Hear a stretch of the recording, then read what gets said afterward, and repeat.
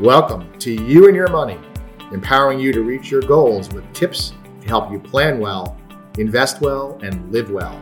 I'm Jim Zahansky, Principal, Managing Partner, and Chief Goals Strategist at Weiss Hale & Zahansky Strategic Wealth Advisors. Now on to today's topic. Jim, what are some of the developments that have impacted wealth management and financial planning in this year, 2023?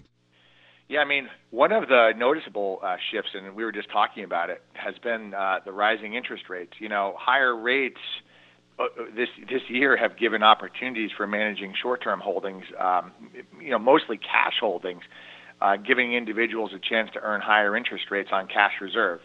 So, all the way from some savings accounts to certificates of deposit to U.S. Treasuries to money market funds have all paid significantly higher than they have in the past. We've had CD rates above 5%. That's one of the positive effects of rising interest rates. The other is that when you have a rise in inflation, those of you on Social Security that are listening, you've seen noticeably larger Social Security increases in 2022 and in 2023 than you have in the past. These are aimed at offsetting some of the increased cost of living that we were just talking about. Particularly for those listeners that are retirees and depending on that Social Security benefit, and so that's one of the positive impacts of interest rates. And although they're likely to come down in 2024, that sort of impact it has on increased benefits and short-term cash savings has really been a boon to some who are saving in the banks and in using their Social Security benefits to offset rising costs. Interesting stuff. How have monetary policy shifts affected investment portfolios? This is, as I said earlier, in our investment committee, it's interesting. The Fed has been saying and using, I think, a much more data-driven approach to increasing interest rates, particularly in 2023. In 2022, they knew they just had to keep increasing. In 2023, it's been more of a data-driven scenario where they're looking, is inflation coming down, and if it is, do we need to keep raising at such a high rate? And they obviously lowered the pace and the rate of increases in 2023. So that was, I think, for us to give us an interesting opportunity set when we looked across the markets, right? We were able to use cash instruments, treasuries that were stable and paying at higher rates, and we were able to mix those, with value type stocks that are paying higher interest than and dividends than they had in the past, and growth stocks in 2023, particularly in the tech sector, really started to take off. So all of these combined allowed for fairly significant portfolio performance this year from our investment committee as we watched monetary policy, interest rates, and inflation start to move. Jim, let's talk about the Secure Act 2.0, which introduced retirement planning changes. Elaborate on that, please. Yeah, this was some big legislation that came through, late last year through Congress, and it really it brought some significant changes that will go into place over the next few years. But for 2023, it meant things like the introduction of student loan payment matching contributions from employers, and also raised the required minimum distribution age to 73. And if you were born after the year of 1960, it raised it to age 75. So have an increasing required minimum distribution age, which has been ongoing. So meaning if you have an IRA, you don't have to take a required minimum distribution now to age 73, and if you're born after 1960, it's age 75. So it's really benefiting, this act really benefited those planning for retirement and managing tax-deferred funds overall. The human aspect of financial decisions crucial. How has psychology influenced financial planning this year? I think it influences it every year. Our job as financial advisors and our team and our advisory team, which consists of certified financial planners and those who have experience in financial planning, part of our job is to manage psychology of clients, because what happens is many clients and investors tend to react favorably when markets are up and want to jump in to buying at that point. And that's okay. However, it's much better to buy when markets are lower. And so, we've sort of we take the idea of looking at long-term risk-adjusted returns in our investment committee. We look at 5 and 7 year returns, and we try to manage psychology through the ups and downs of markets, because you can't control the ups and downs. You can only understand when they may or may not be coming and how to navigate them. And we take that very seriously, and we try to align it to our clients' goals and their values, because each person is different. Each client has a different investment strategy that aligns to their own goals and values. And so I guess to get back to your question on psychology, it's just sort of taking the client's goals and values and trying to help them manage through when the ups and downs of the market so that we can help them achieve their goals. And that's really what personalized advice is all about, and what we really strive to provide to our clients. That's a great point. Understanding the psychological aspects that drive financial decisions has become increasingly important. Recognizing clients' goals, values, and concerns allows us to offer more personalized advice. So, Jim, can you elaborate more on the emphasis on client values and the goals at Weiss, Hale, and Zahansky? Yeah, I mean, so clients basically think about their needs, their preferences, their values. I mean, that really is the heart of financial planning, and it deeply resonates with our approach here. I mean, we really try to truly understand our clients' perspective. So, I'll give you an exact example. I mean, we pride ourselves on delivering what we call a plan well, invest well, live well process. And I'd say what makes that sort of unique is we really don't enact an investment strategy, the invest well phase, until we do the plan well phase.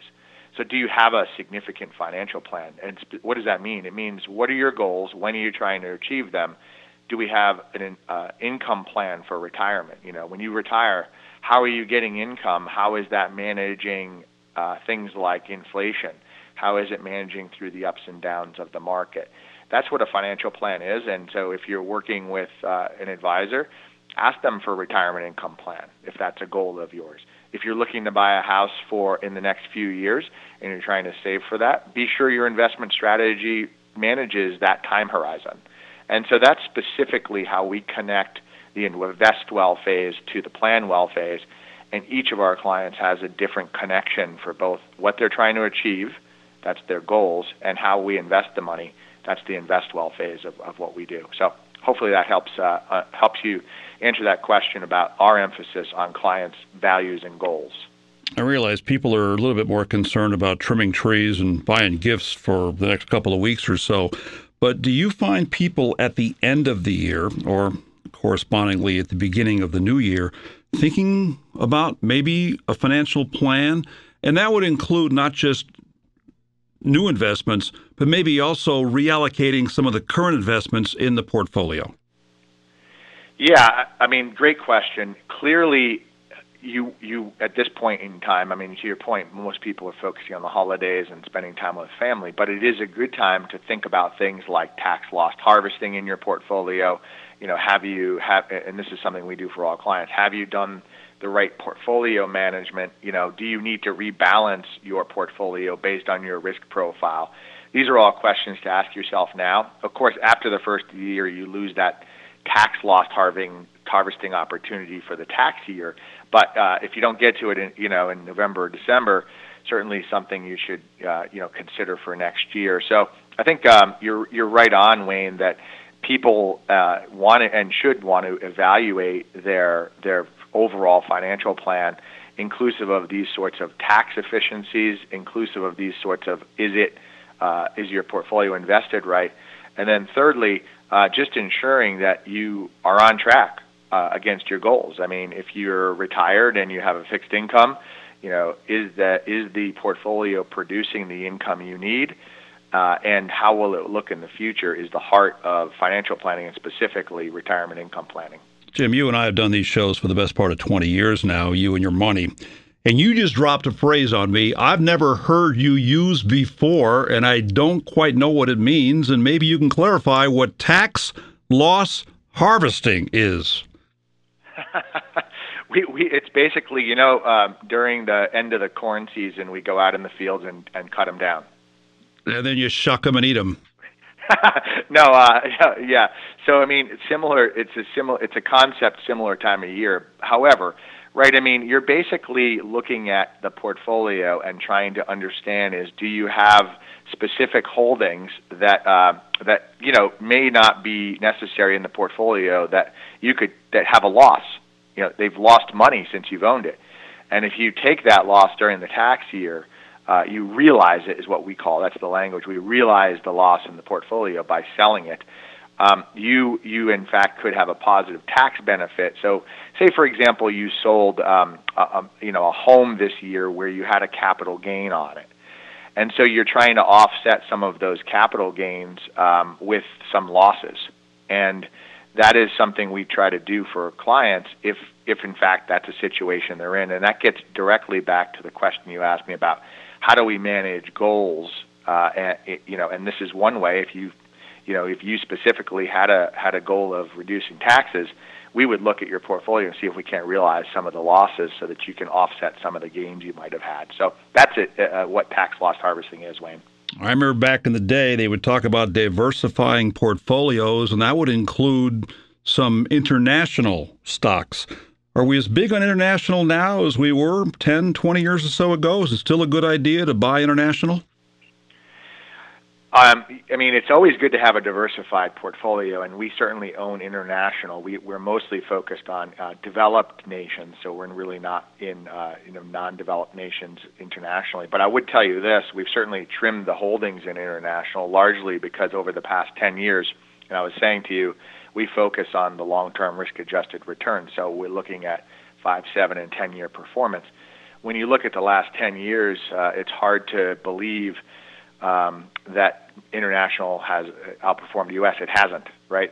Wildly underperformed the U.S. stock markets. So when you look at the indices, so it's certainly something to hold. And I'm not saying there aren't good opportunities there. There are.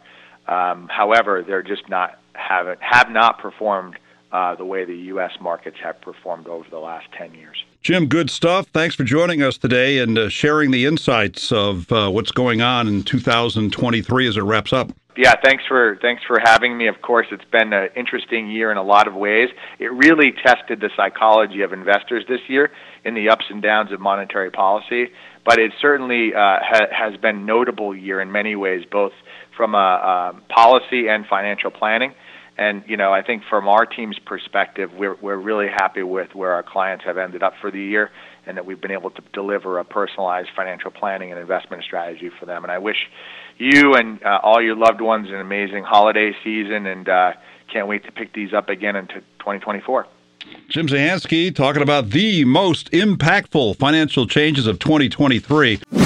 That brings us to the end of this episode. Thanks for listening to You and Your Money. Find even more episodes, videos, and other resources at our website, whzwealth.com. Be sure to come back next week for more tips to help you live fearlessly and pursue your financial and life goals. Until then, live well. Weiss Hale & Zahansky Strategic Wealth Advisors offers securities and advisory services through Commonwealth Financial Network, member FINRA, SIPC, a registered investment advisor. Fixed insurance products and services offered through CES Insurance Agency. They practice at 697 Pomfret Street, Pomfret Center, Connecticut, 06259, and can be reached at 860-928-2341. Weiss Hale & Zahansky Strategic Wealth Advisors do not provide legal or tax advice. The tenured financial services team strives to support clients in achieving their financial life goals. For more information regarding wealth management and customized financial planning with Weiss Hale & Zahansky Strategic Wealth Advisors, please visit www.whzwealth.com.